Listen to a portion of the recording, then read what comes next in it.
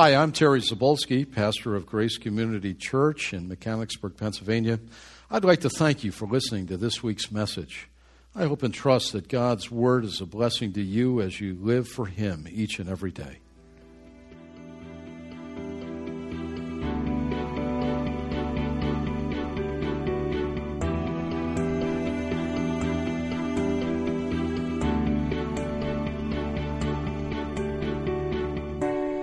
Well, take that outline, and you'll want to do that. I do just want to welcome Lois back to our worship. It's so good to see you. We know that you suffered with illness, and Ron kept us posted, and so welcome back. We're so glad you're here. All right, take your outline. Jesus returns home. Jesus returns home. You know, I've heard some great sermons in my life. It's been my privilege to have many outstanding, in our day, some of the most outstanding Bible teachers and professors. And I've received a great trust, and I know that. And a trust means I'm a steward, and therefore I'm responsible and accountable to discharge the things that I've been given. And I try to do that every day and every week of my life. Yeah, I mean, I've heard some of my masters, my teachers, professors preach, and it was so amazing that I felt like I didn't want to preach anymore. If you've ever been a teacher, and if you've ever preached and you've heard a master by God's Spirit open the Word and preach, you feel like I'm in second grade, you know. And you go like, why even try, right? I mean, from Dr. Jim Boyce, you know, and his tremendous preaching in my life, John MacArthur, you know, tremendous preacher, Dr. Pickering, president of the college I attended. I never took a homiletics class in undergraduate, but I listened to him preach every week, and I learned what preaching was. So many of these men that have influenced my life are now in heaven, and wow. There's something wonderful about the dynamic of preaching. It's the proclamation of the Word of God that God has chosen through men, through the Spirit, through the Word, to save people and to edify His saints, to declare. You know, for many years as a boy, I delivered the newspaper. I used to hate it, actually. 4:30 in the morning, I'd get up for 7 years and deliver the Courier Express. And I'm sure not because I helped them, but they went bankrupt. And but 365 days a year, 64 and a quarter, whatever it was, delivered the papers, scared out of my mind. You know, what kind of father sends a son out at 13 to walk the streets when it's pitch black? In Buffalo, freeze to death, you know. For about 3 years, I had a kink in my neck. I kept hearing sounds and looking over my shoulder. After 3.5 years, I resolved I would be better if they killed me. Just let me kill me. I don't have to do this anymore. And I stopped looking over my shoulder. What in the world does that have to do with a sermon? I can't think of it. Anyway, I feel better getting that off my chest. It had something to do with it. Oh, I'm just the deliverer. Thank you, dear. Yes, thanks. She helps. I'm just in preaching, you know, the pastor really is just a delivery guy. I guess my earliest homiletical training was delivering papers. I never wrote a word of the paper. I just delivered it. And if people have a problem with the word, the problem's not with me. Your problem is with the Lord. And in a day that hates truth, you know, the sign of an really educated man or woman today is they know absolutely nothing for sure. Did you know that? That's a PhD. I've been completely educated so that nothing is certain. What a sad day we live in. It's not always been like that. It isn't. There is objective truth, and it's always true. Always true. God's word is yea and amen. It doesn't matter. Someone said, well, God said it, I believe it. You know the truth is, it really doesn't matter if you believe it. It's true. It's true. And faithful teaching in small group and Sunday school and in youth and behind the pulpit is the declaring of what God has given to us. It is the book of all books, and I love books. There's no book like the Bible. It's the Holy Scriptures. That's why Satan hates it, you know. He'd love it if it just never be opened in your house. You just never listen to it, and you never, and for a lot of reasons, miss worship, don't come here for a lot of reasons, you know.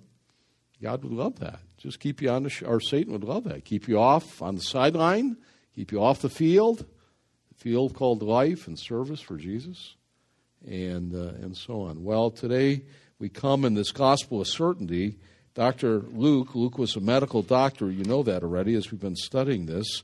And I've entitled the message, Jesus Returns Home. You know, homecomings are usually very special events, aren't they?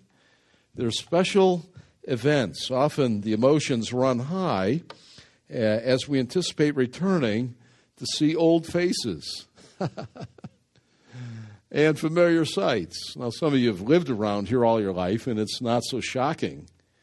But some of us have moved away from home a long time ago. And when we see old faces, or we return to a high school reunion, right? 25-year reunion. You go like, old faces. Oh, my word. Wow. Look what happened to them. Have you ever noticed that? Sometimes the most beautiful girls, no, I won't say that.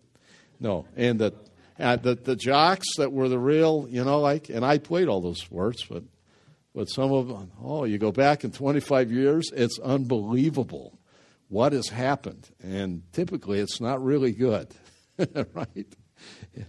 I'll leave that for your own imagination and experience.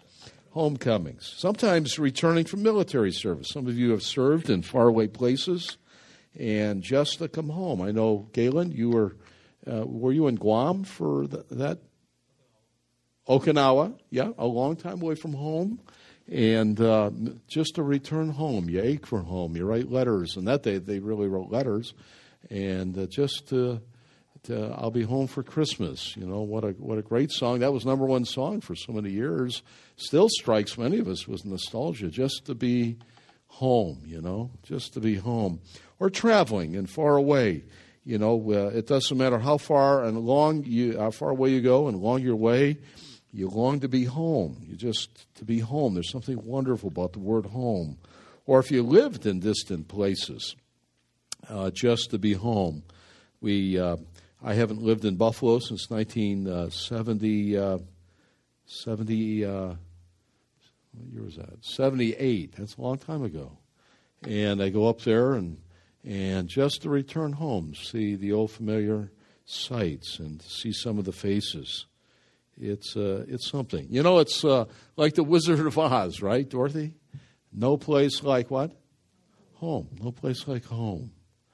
She clicks her heels. No place like home. Well, maybe. The life of the Lord Jesus, it wasn't quite like that, was it? We'll see in our text. There was a day when the Lord Jesus returned to Nazareth. Now, Nazareth was Jesus' home. No, he wasn't born there. You know, he was born in Bethlehem. That was the city of David. And he was there maybe two. And hurried off to Egypt when Herod, the maniac, tried to kill the Lord Jesus. There was another king in the land. And that maniac who killed his wife and kids and all the rest didn't want any competition and wanted to kill this one baby-born Jesus. And so went to Bethlehem and killed, at that point, all those males under 2. Of course, the Lord had delivered them. They went to Egypt. But when they came back from Egypt, they went to Nazareth. Nazareth was the little village. We say hometown. Really wasn't much of a town. Old Testament never even mentions Nazareth, so that one of the disciples said, Nazareth? Can anything good come out of Nazareth? Nothing up there. It's a hillbilly land. It's north of Perry County. It's way, way up there. Nothing. That's how they viewed it. Really, they did. Jerusalem was the center. It was the university. It was the center of worship, the temple. There was only one temple. And the Galileans, they were sort of the hicks. Remember when they heard Peter speaking there when he's warming his hands when Jesus was arrested, and there Peter, a Galilean fisherman, and he speaks, and she said, I perceive that you're a Galilean. Well, what do you mean? He talked with a little bit of an accent there, and they could tell he wasn't from Judea, from Jerusalem. Jesus was raised in a little cowtown village called Nazareth. I've been there 3 or 4 times in my life and seen this place, and there's not much there. I've seen the precipice outside, the high point, that we'll see in the text that they attempted to kill the Lord Jesus. There was the wonderful applause that the hometown crew gave to him. Many of you know the account already, but he went home to visit. He had lived there until he was 30. Joseph had died at some time earlier. The Bible doesn't tell us when. Jesus then being the oldest son of Mary. In that day, a Jewish father trained his son in a trade, train up a child in the way he should go. Proverbs 22:6 often was understood in the Old Testament that it was the father's responsibility to train his son in a trade. Very different than today, where a lot of times we work outside our homes, although with technology and all, there are a lot of offices coming back into the home. I know that. But in that day, it was common. So Jesus was a carpenter. It meant he built houses, he built furniture, but he also worked with stone in that day. The tekton, that's the word in the Greek used for that. And so he was a hardworking man, was there until 30. He went to school in the synagogue. If a village in Israel had 10 families with 10 heads of homes, that means there was a Jewish father in the home. That was a minimum requirement for a synagogue. And there was a synagogue there in Jesus' hometown of Nazareth. And it was very common that became the school. So the place that we're going to see Jesus go was his hometown. And in fact, the synagogue was his school. He went there to a certain age, and they would study the law. The rabbis would teach them, sorry ladies, the girls were at home. They should be educated to whatever ability they can, and we're certainly for that here. But in that day, the guys were given a skill and a training and a vocation, but they also had to go to rabbinical school to learn the law. And so the Lord was sitting in the synagogue. This synagogue simply means a gathering place for worship in this place that he knew very, very, very well during his 30 years of private living. And now when he's 30, he goes down and he's baptized by John, and he begins what would be a 3-year public ministry, ending at his greatest work there at Calvary, where he offered his own life as the sacrifice for your sin and for mine. That was his greatest of all works. Now, he was there until 30. 30, you should know, many of you may know this, may not know this, but you could become in Israel at 25 a priest, but you were kind of like a junior priest. You did not have the full rights and privileges at 25 years of age as a man, as a Levite, to be a priest. You finally, when you became 30, you were eligible to be a full-fledged priest. Isn't it interesting now that Jesus is 30 years of age and he enters his public ministry? He's the prophet, priest, and king, and he's going to enter into his great work. He's 30 years old. I remember when I was in my late teens and into my 20s, I couldn't wait to be 30. We had this goofy expression in that day, and the longer I live, the goofier it is. Can't trust anyone over 30. Do you remember? How many of you remember that? Was that dumb or what? That's the dumbest thing I ever heard of. But we said it was like it was the gospel, you know. I can't trust anybody over 30. You know? I couldn't wait till I was 30 just to see what it felt like in years when Jesus entered the ministry. And then I sort of wondered what it felt like when I was 33. That's how many years. And then Jesus offered us I see. Wow, that went by in a flash, here and gone. I can hardly remember it now. Wow. Anyway. Jesus is in the text we're going to look at. It's in his early days of public ministry, of preaching the gospel. His fame is becoming very well known as he, after his baptism, we saw last week, went into the wilderness to be tempted, and then he began an itinerant preaching ministry, going to the synagogues of the Galilee area, the little villages and towns up north of Jerusalem. Well, one can sense the excitement in Nazareth as it's heard that Jesus is going to return home. He's going to come. He's the hometown boy made good. You know, we think of that, don't we? We love to claim those that make it from our little beginnings, right? Don't we do that? We do. Oh, he's from here. You know, like he hit 500 home runs. He's from my hometown. Or Michael Jordan, you know, we went to the same school together. You know, or we do that. We love to claim those that are well known. And then when they come home, there's usually a great, great celebration. And Jesus' fame was becoming well known, and they were hearing about it in the miraculous things he was doing in Galilee. And then now he's coming home. He's coming home. Oh, what will he say? What will happen? Wow, he was a hometown boy who made good. Now Jesus is going to deliver a hometown sermon. Dr. Luke tells us of this sermon in some detail, more than the other gospel accounts, and he also gives us the reaction to it.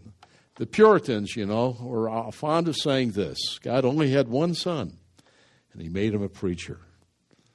The Puritans love that expression. As they raised up great divinity schools. Harvard, you know, was a great divinity. It was a seminary to begin with. Oh, how far we've gone. Baby, the wrong way, huh? Yale was started when Harvard went liberal. Did you know that? And so on. And Princeton lasted the longest out of all those. Well, the hometown sermon. I won't forget, in 1983, I'd been pastoring since 1979. And in 1983, I had an occasion to be in the Buffalo area, and I was so honored that the church that I'd been saved in and grew up in invited me, since I was going to be in the area, would I not take this? They had a Sunday evening service and preach the Word. I'll never forget that. I only had one occasion, one time, and I was so delighted and so thrilled. The church had meant so much to me. Even though I was a kid, grew up on the periphery with my dad not being saved until just before he died. But you know what? They all came, my family, my father, and they sat sort of in the second row. And I had a great opportunity to open the Word and to preach the Lord Jesus and salvation in that place. It was amazing to me, that homecoming. I'll never forget that. Well, in our account, we're going to notice two actions. It's a simple message. Two actions, what? Here they are. Jesus preaches, and they react. He preaches, and they react. Two actions, reminding us, you and I, to always respond to God's Word. How? By believing it. Believing it. For it is not the Word of God, it is not the voice of man, but it's God's holy, unchangeable Word. Take your Bible. Let's read the account in Luke's Gospel, chapter 4, verse 14 to verse 30. And Jesus returned into Galilee, that's following his temptation, in the power of the Holy Spirit. And news about him spread throughout the whole countryside. And he taught in their synagogues, and everyone praised him. And he went up to Nazareth, where he had been brought up. And on the Sabbath day, he went into the synagogue, and as was his custom. And he stood up to read. And the scroll of the prophet Isaiah was handed to him. Unrolling it, he found the place where it was written, "The Spirit of the Lord is on me, because he has anointed me to preach good news to the poor. He has sent me to proclaim freedom for the prisoners and recovery of sight for the blind, to release the oppressed, to proclaim the year of the Lord's favor." Then he, Jesus, rolled up the scroll and gave it back to the attendant and sat down. The eyes of everyone in the synagogue were fastened on him. And he began to say to them, or preach, "Today, this scripture is fulfilled in your hearing." And all spoke well of him and were amazed at his gracious words that came from his lips. "Isn't this Joseph's son?" they asked. Jesus said to them, "Surely you will quote this proverb to me, 'Physician, heal yourself. Do here in your hometown what we have heard that you did in Capernaum.' I tell you the truth," he continued, "no prophet is accepted in his hometown. I assure you that there were many widows in Israel in Elijah's time, and when the sky was shut up for 3.5 years and there was a severe famine throughout the land. Yet Elijah was not sent to any of them, but to the widow in Zarephath, in the region of Sidon. And there were many in Israel with leprosy in the time of Elisha the prophet. Yet not one of them was cleansed, only Naaman the Syrian. All the people in the synagogue were furious when they heard this. They got up and drove him out of town and took him to the brow of the hill on which the town was built in order to throw him down the cliff. But he walked right through the crowd and went on his way. I say to you, in this rather amazing text, it is an amazing account, you have to admit that. When Jesus goes home to the hometown and preaches, that there are two actions that remind us. I mean, this is the takeaway. This is really for you and for me. It reminds us to always respond to the hearing and to the reading of God's Word with obedience. Obedience. It is not your word, it is not the word of man, it is the Word of God. Well, the first action, as I mentioned, is Roman number 1. God's Word is proclaimed by Jesus in this hometown sermon. Jesus came and he proclaimed. Here Jesus preaches what? That he's the Messiah, the Christ, the Jubilee. And he warns of the danger of rejecting him. Now, we only get a thumb sketch of the sermon here. Don't think this was the total sermon. Say, Pastor, how come you preach 50 minutes? And Jesus said, if I see this, probably only 3 minutes. No, you're getting a thumb sketch here, sort of, okay? Kind of the high points, if you will, all that we need to know, and by way of theme and the content, and the reaction, the warning, and all of that. And so Jesus goes to the hometown, and he opens the Word on the Sabbath, and he preaches that he is the Christ, this promised one that all of Israel has been waiting for. And then he warns them of the danger of rejecting him. Well, what can we say? A, on the Sabbath day, Jesus gathered together with others in public worship of God. And we are told in the text, and every word of God's text is important, that this was his custom. It was his custom to gather with God's people in the synagogues on the Sabbath, every Sabbath, to worship God. Now, that ought to speak to us. We live in a day which is heartbreaking for godly pastors when God's people kind of take it as, well, maybe I'll go today, maybe I won't. Never be. Jesus never did that. It was his custom. You see that in the text? It was his custom on the Sabbath day, that was the day of worship in the Old Testament economy, to worship God. In doing that, Jesus placed his divine seal of approval on public worship of God. He could have skipped, right? If anyone could have skipped, the Son of God, who was sinless, who didn't need salvation, could have skipped. I imagine he sat in synagogue for years and heard pretty bad teaching. How about that, huh? I don't think he ever fell asleep. Okay, I know that. But pretty poor preaching. How about that? Could he have said, I think Father, I'll spend this time with you alone. That'd be far better.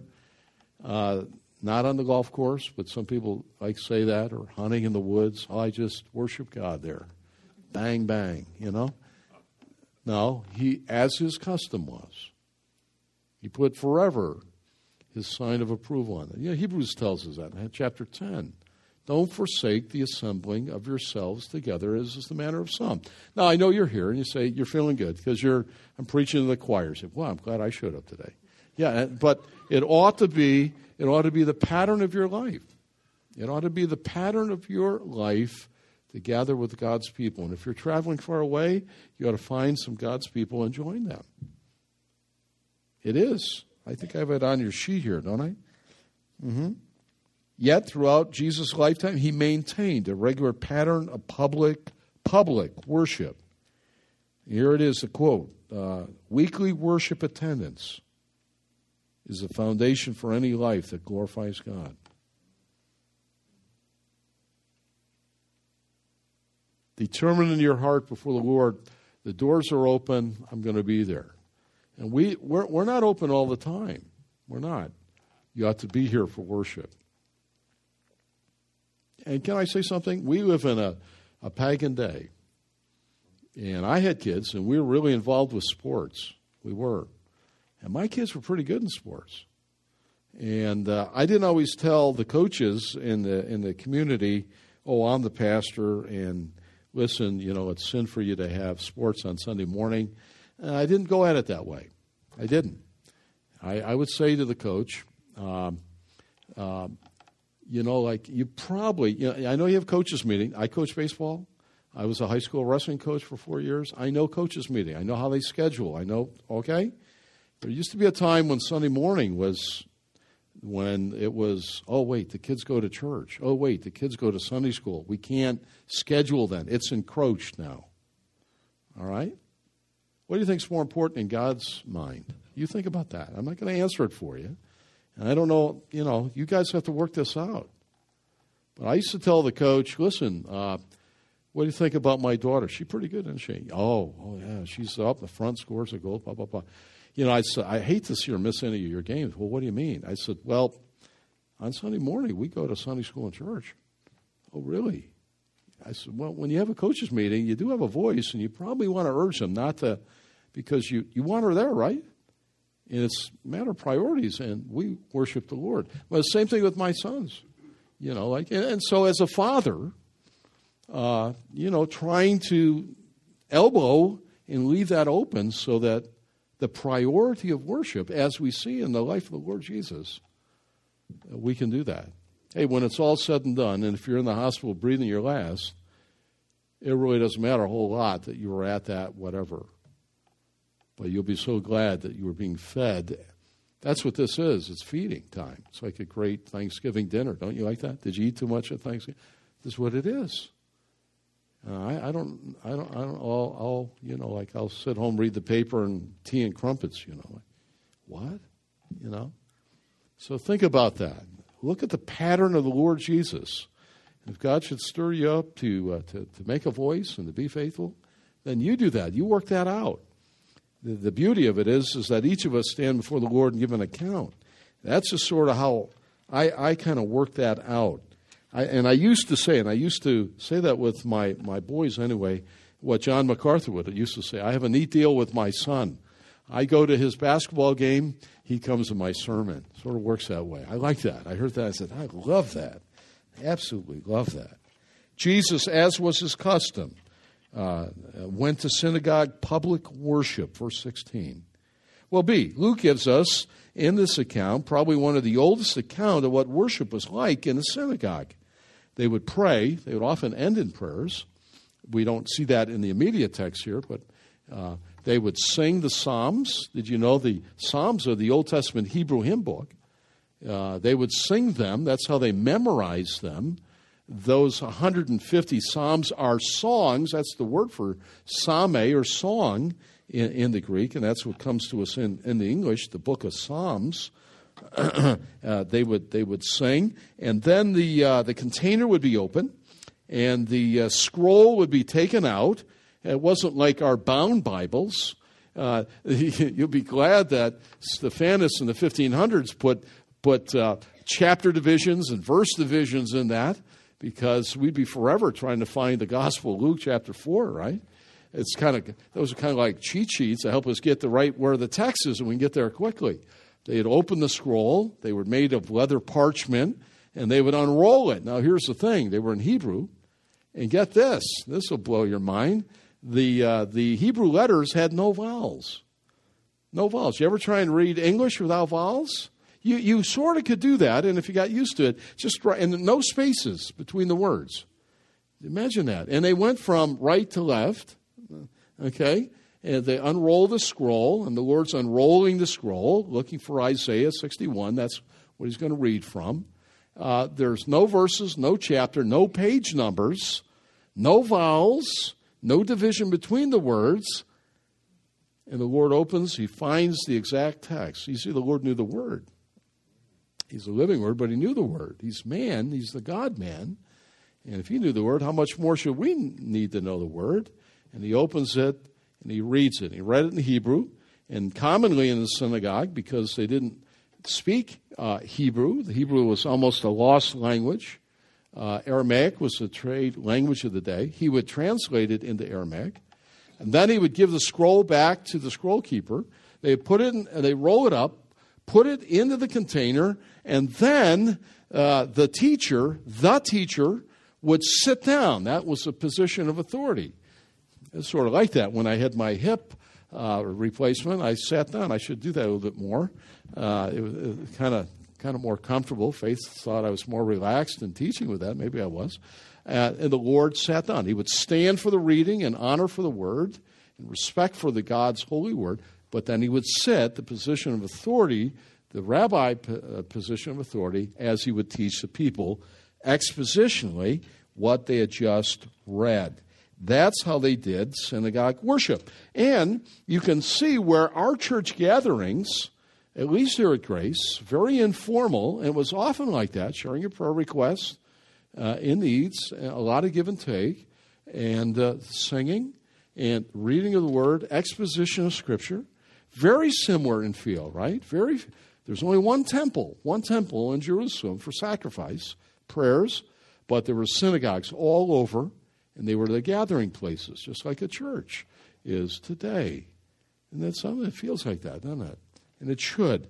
And of course, some churches are higher in liturgy, stand, sit, stand, sit, stand, repeat, stand, sit. It can be deadening. There can be something nice about it if it wasn't done all the time, but the formality of it almost gets deadening. You know when to fall asleep and wake up and not miss anything. It's right there in the program, and so on. So it's very similar to that. And as you read Luke's account here, and I think I have a lot of that on your sheet here, the exposition was the main part of the service at the synagogue. Any great church, that's the way it ought to be. The church ought not to be, the service ought not minimize the teaching of the Word. The Puritans knew exactly what was important. They gather, they pray, they sing a couple of psalms, and they got right to the Word. And we've gotten away from that. We love worship music, don't we? Isn't it wonderful? Well, I love you, Lord. And we love to sing that, and we sing that together. And some of the great songs, and our band does a great job with that. And some people call, well, that's the worship. Well, that's worship, yeah. Your giving is worship, right? Your praying is worship. And when we open the Word of God and we hear God's Word in the pages, that's worship, as we have the open hearts attentive saying, Lord, I prepared my heart. What do you have for me here today? And to learn the Word of God. And that was the center focus. And it's the center focus today of any great church. It's built upon the teaching of God's Word in a day where it's being absolutely minimized. People say, well, that's what it says. Well, let me tell you my experience. Really, not now. Please, just sit down. Let's teach God's Word. It's not the place for it. So here we are. The exposition of Scripture, that's what the Lord Jesus is involving himself in. He is going to teach them what this Scripture means. C, Jesus knew the Scriptures, didn't he? He unraveled the roll to Isaiah 61, 1 and 2. And he stood up, as I said, in respect for the Word of God, and he read it. And this text that he read is rather interesting. Isaiah 61, 1 and 2, 2a, actually. This text promised that the coming Messiah, this Christ, the promised one, the seed of the woman of Genesis 3:15, would bring about the ultimate day of Jubilee. Now, some of you don't know your Old Testament well enough to know what the day of Jubilee is. You should know that. It's a wonderful, wonderful thing. Leviticus 25. You see, in the nation of Israel, God directed Moses, as he wrote Leviticus, that every 7 years, the nation of Israel was to be a Sabbath year, rest unto the Lord. And what it meant was that on that seventh year, the land was to rest. You were not to cultivate it. It was part of God's ingenious plan of allowing the nutrients of the soil to replenish and not to draw all the nutrients out. You end up with soil you can't grow anything in. It was a year of rest in many other ways as well. It was a year of trusting God. Just imagine if a year came and you didn't plant any corn or tomatoes or vegetables or beans or anything else. Well, what do? Well, I guess we have to trust God. And that's what they did. And God wanted that. And there are a lot of levels God was working on. Well, every 7 years. Well, then at the end of 7/7, remember, number 7 is the number of God, the number of completion, 7 days in a week, one complete. After 7 sevens, the 49th year, then you went to the next year, which was the 50th year. That's the year of Jubilee, the year of greatest celebration. It's the year of redemption, the year of release. It was God's incredible economic program whereby families would receive all their wealth back again that had been lost over the last 49 years. Have you ever noticed some people are able to take a certain amount of wealth and really make a lot of wealth, and some people have some wealth and they lose it all? God's ordained for the family to retain the family farm and the territory and the wealth and the cancellation of debts. All happened at the year of Jubilee. It was a year of release. It was a year of redemption. It was a year of celebration. It was marvelous. The year of release. The captives were set free, and it all returned again. It's like, I guess it's like Monopoly, right? When your kid's sister cleans you out and you've got nothing left, and you're finally glad when the game's over and you put it all away, right? Put it all away. Collect all that phony money, and then the next day, play again, phased. Going to start all over again. All right, everyone starts with the same amount of money. Sort of like that. Well, God was concerned certainly about the nation of Israel, but in that there was a great symbolism that ultimately and finally pointed to the person of the coming Son of God, the Lord Jesus, who in a far greater way than canceling financial debts and returning the land, it was a cancellation of the debt of sin. Forgive us our debts, even as we forgive our debtors. I'm not talking there in the Lord's Prayer about finances. Oh, it may involve that. He's talking about our sin.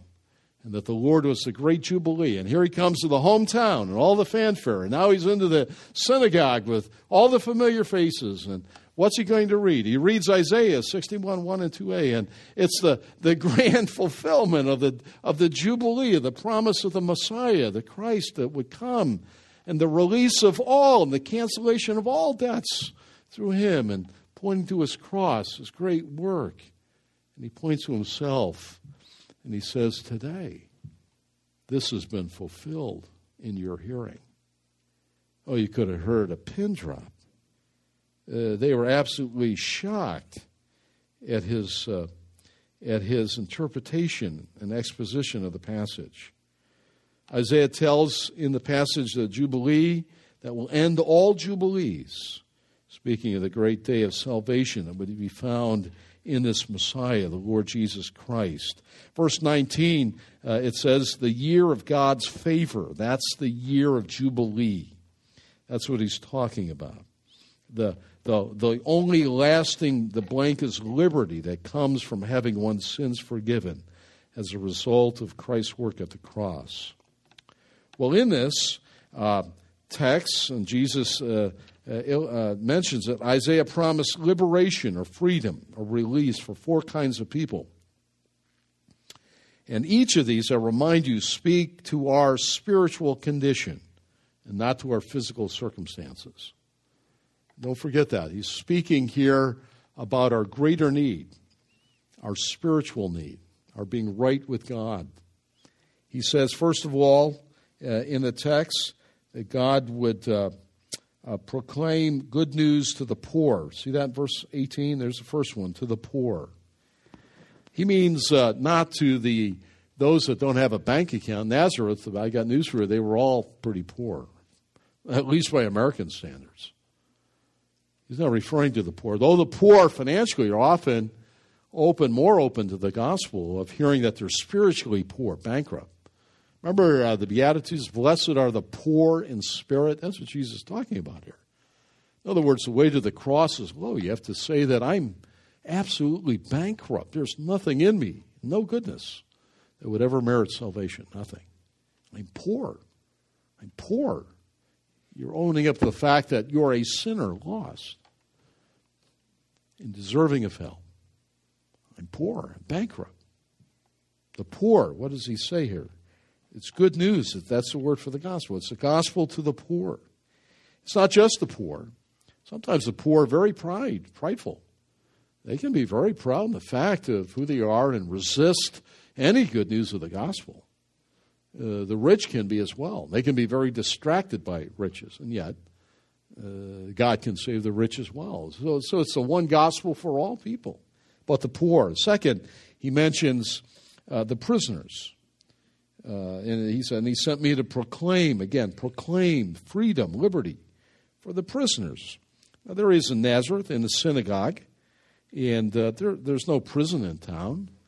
He's not talking about release the criminals. He's not talking about physically releasing them. Again, he's speaking in spiritual terms. He's referring to those that are captives. Captive to what? Captive to sin. He's referring to the reality that until you and I come to know Christ the Lord as Savior, we are slaves to sin. The Lord has ordained me to release the captives to sin. Listen, there's no greater captivity than the bondage to sin. And we're born, every one of us. I was born that way, and so were you. The Bible, from cover to cover, all the way through, presents us. It's sin and its bondage imprisons the mind. We end up having a far better picture of ourselves than what we ought. And sometimes it's a reprobate mind. It's a perverted mind. It's a demented mind. It imprisons the mind. It enslaves the heart. We love the things that God hates. Right? We love them. And we hate the things that God loves. It enslaves the heart. And finally, it incarcerates the soul. You have to love Charles Wesley's old song, the old hymn, where the lyric, speaking of Christ and the salvation, and he breaks the power of reigning sin.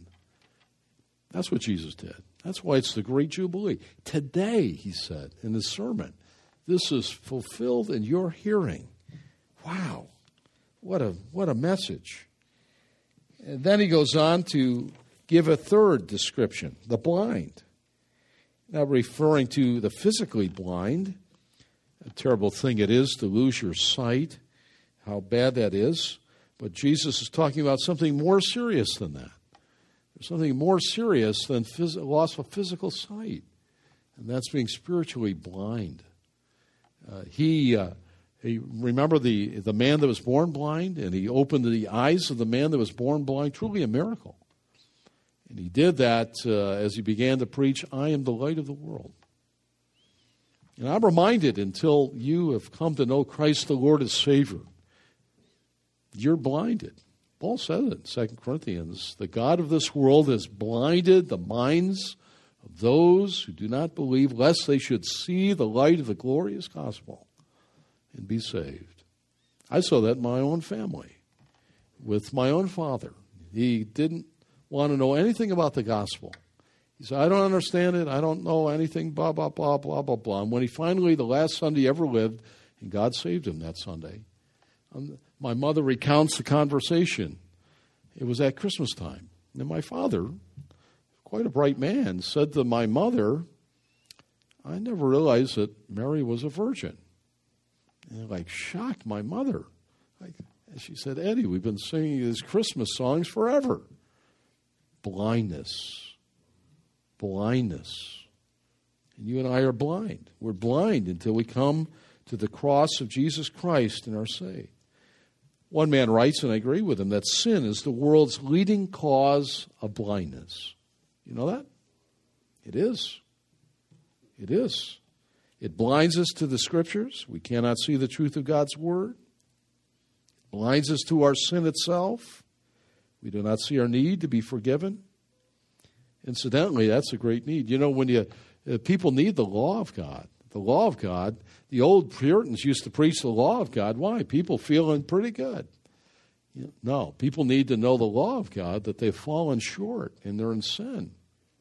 And when God opens their heart and their mind and their eyes and they see their true condition before God, It's when they see their lostness and their wretchedness and their sin. That's when they say, how shall I escape? And then they see the glory of the grace and the love of God at the cross. So you preach law, you preach grace. You tell law, you tell grace. You ask people, are you a pretty good person? Most people say good. Yeah, I didn't kill anybody. They'll often say that, right? Right? Yeah. And just ask him, can I ask you a couple of questions? Yeah, what's that? Have you ever lied? Oh, yeah, everybody lies. No, I know, but have you lied? Yeah. Yeah, I have. Are you lying to me now? Yeah, I always put that. It gives a little humor, like. Or if they say no, yeah, are you lying to me now? Yeah. Have you ever stolen anything? Well, my sister did. No, I mean, have you? And then just say, you know what? That means you're a lawbreaker by your own admission. You have broken the law of God. You know what God says about that? You're lost. Have you ever looked upon a woman to lust after? No, really, don't lie. You're lying now, I can tell it. You know what God says about that? You're in sin and you're lost. You break the law in one part, you're guilty of all. You see, they need to know that. It blinds us. Sin is the world's leading cause of blindness. It blinds us to the Savior, and we don't see the salvation that Jesus has to offer because of our sin. And we do not see any of these until Jesus comes to cure our blindness by the Holy Spirit through the Word of God. We believe the Bible. We repent, turn from sin, and we take by faith God's wonderful cleansing and forgiveness. And finally, the oppressed, right? The abused. That's what we would call it today, abused. Those that are just under the hard circumstances of life. And there are many. There are many. And Jesus said, I'm the Jubilee. I'm today, this year of amnesty. The debtors are all released. Wow. Well, these pointed to the 50th year in Israel, the year of Jubilee, the year of release. What a joy. What a joy. This spoke of the day when God would come and save his people. Today, Jesus boldly declares this scripture is fulfilled in your hearing. Wow. Wouldn't that have been something to just... I know we have some pretty amazing technologies today. To be able to go back and to do a video clip of that. Wouldn't that be neat to be able to flash that out? Now let's hear the Lord do that now. Here he is. Wouldn't that be... Today shows the unity of the Scriptures, right? Today, you can't be broken. The Old Testament looks forward. The Old Testament presents Christ. The New Testament presents Christ. They all look at the cross. They look forward to the second coming of Christ. That's what the Lord said on the road to Emmaus. Search the Scriptures. They teach of me. Well, Jesus came to bring spiritual deliverance from the power of sin. He proclaimed. The word proclaim is used 3 times. It's a key word here. Proclaim. That's what he was doing, preaching. Now, because of the crowd's initial unbelief, why do I say that? Because now all of a sudden they're trying to fumble about, thinking like they're trying to figure out, well, wait a minute. Whoa. You're Joseph's son. You can see they're kind of put back on their heels. They've never heard preaching like this. Particularly the announcement that today this is being declared. Wait a minute, whoa. And so the Lord picks up on that, and he warns them. And we only get a thumb sketch of it here. Physician, heal yourself. That's in the text. Some are going to say that. And that day, the physicians, they were not advanced like today. And a lot of times it was quackery. Not too many years ago it was. Some of the things they put people through not too many years ago. Not too many years ago, actually, if you had a problem, it was not uncommon for them to get a bowl and cut your veins, and they felt you had too much blood. They did that to George Washington. You got too much blood here. Take that. You can imagine back. Now go back 1,800 years prior to that. Some of it was good, a lot of it was bad, a lot of it caused a lot of pain, and so. They would say, physician, heal yourself. Do your treatment on yourself first here. I want to see if it works. And then I'll let you slice my artery here.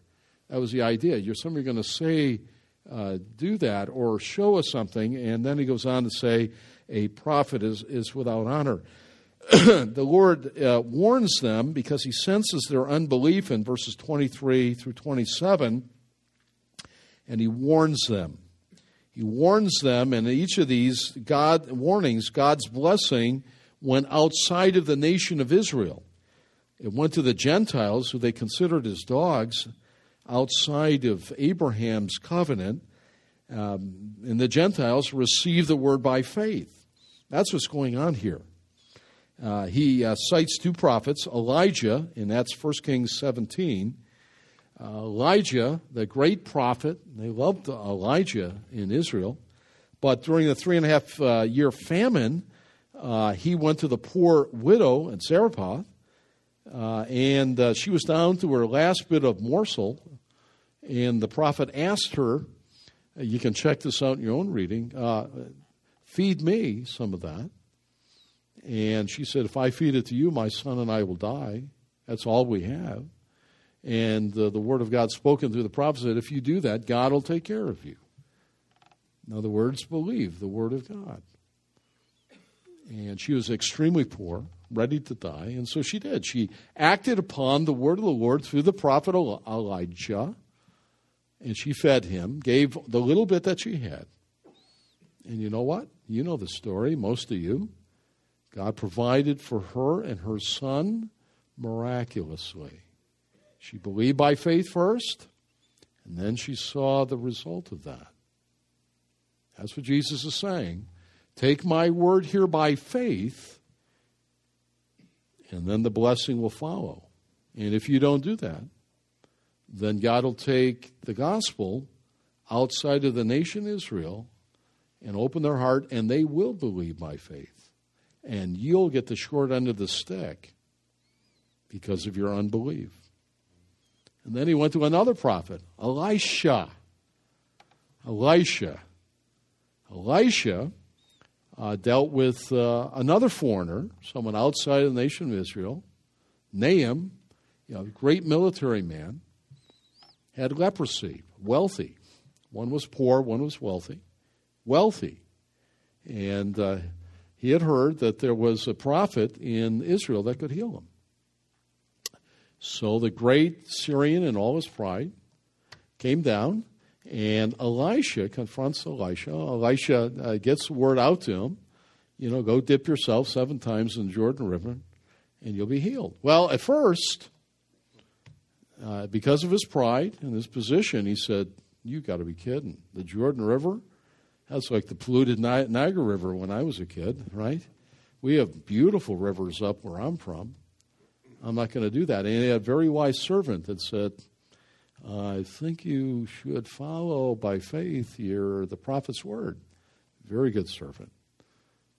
And it opened Naaman's heart, and he goes down into the water 7 times. He had to dip himself, and he came out cleansed. A foreigner who acted on faith, on the word of God through the prophet, and received the blessing. And that's the warning the Lord is announcing to the hometown crowd. Listen, this day the Scripture's fulfilled.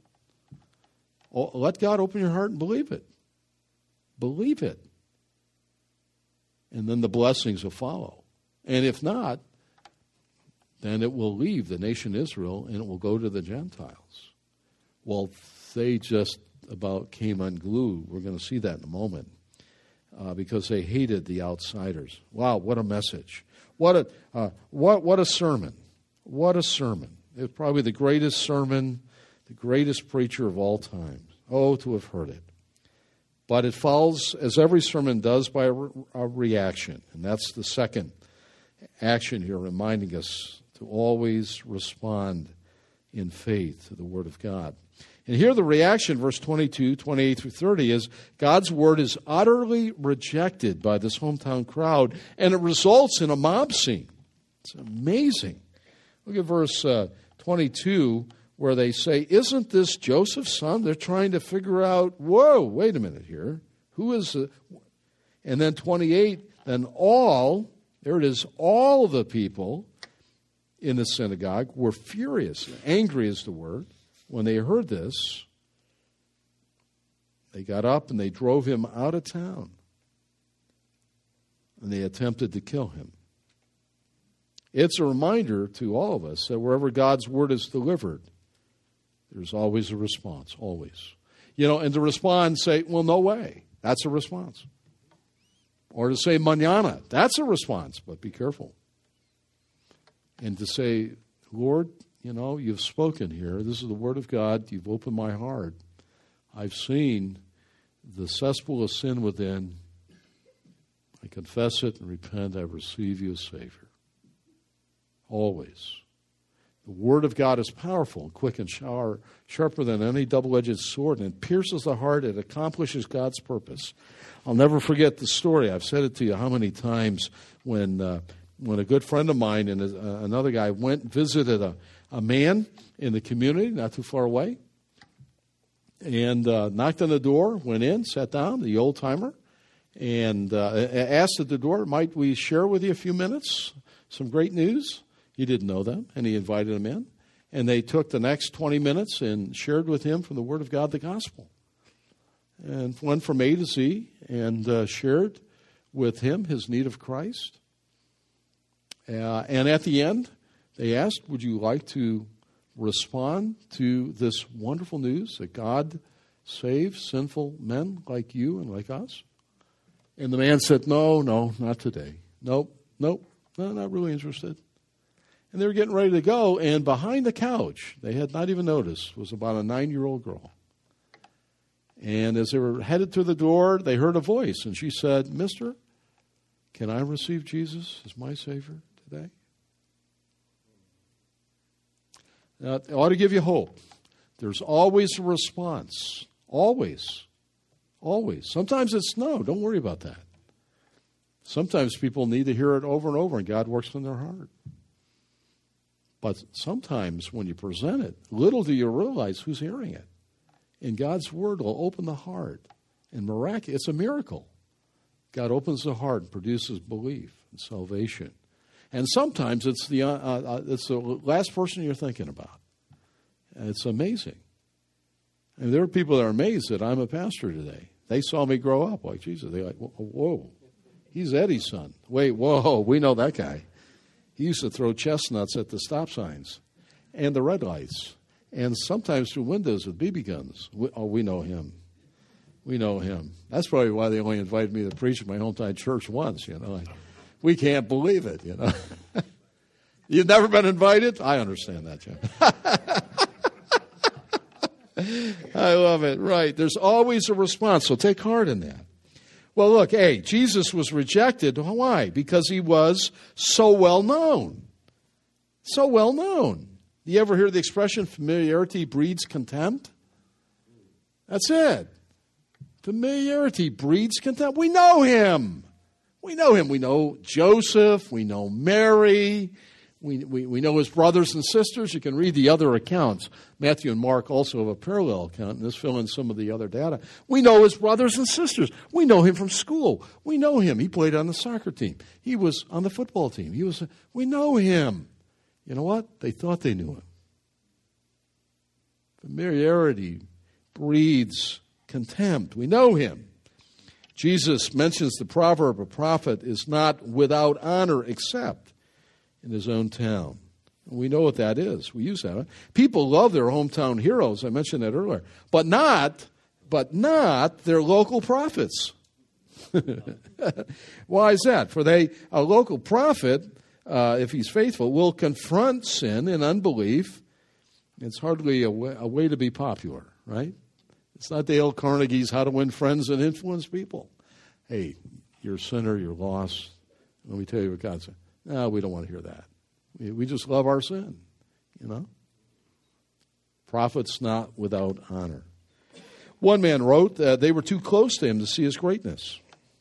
Too close.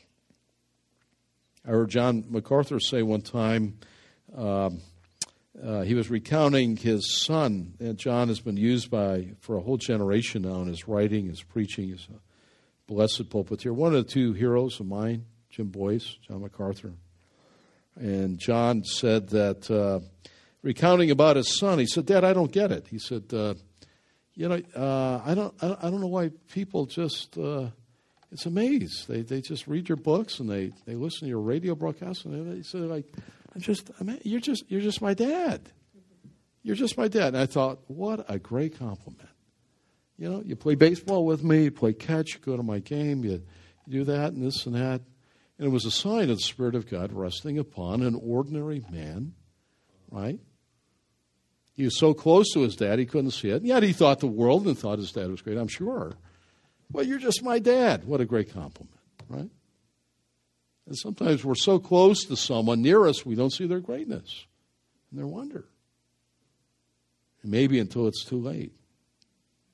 They thought they knew him. They watched him grow up. They lived among him. They thought, he's the son of Joseph. He's that carpenter. They thought he was ordinary. Ordinary.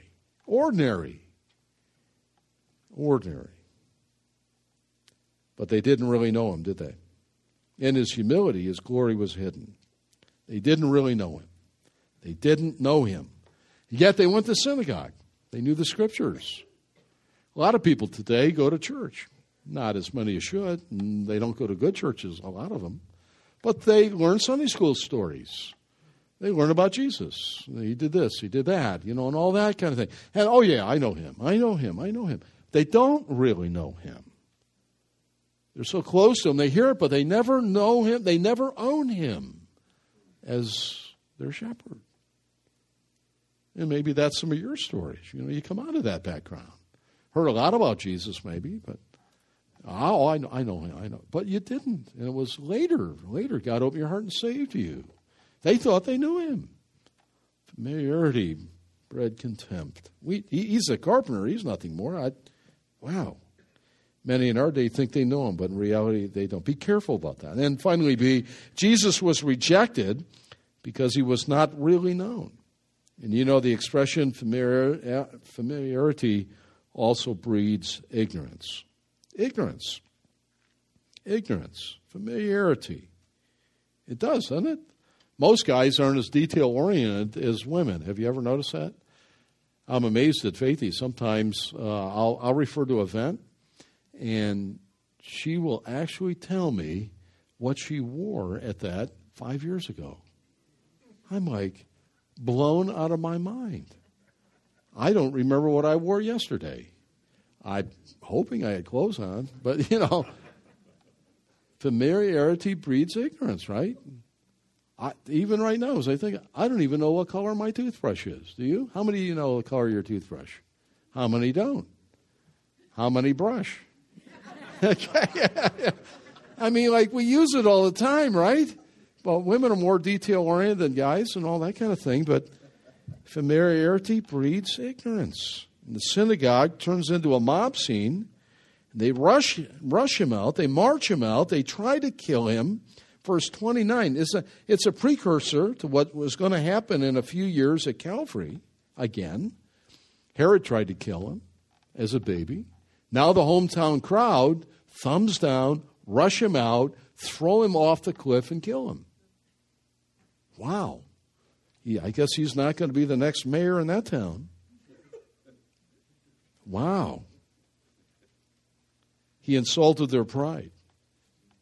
I mean, they were the group that were at synagogue. They came to worship. What do you mean? We're poor and captive and slaves and prisoners. How dare he talk to us like that? We're his elders. We're good people. We go to church. He insulted their pride. Listen, the way to the cross and the way to life is low. Blessed are the poor in spirit. You have to be bankrupt. Come to the end of yourself. And how about this? God sets all the boundaries. Look, take heart in this. They tried to kill him. Now, I imagine he was, I'm a guy's guy kind of thing, right? He worked with stone and carpentry and wood. He was not a wimpy guy. Jesus sort of no way. No way. He was all man.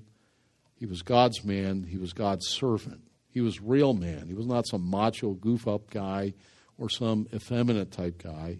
He was a real man who had real biceps, and he really worked manual work. And you don't do that without being pretty trim, especially after a 40-day fast. He could have made weight.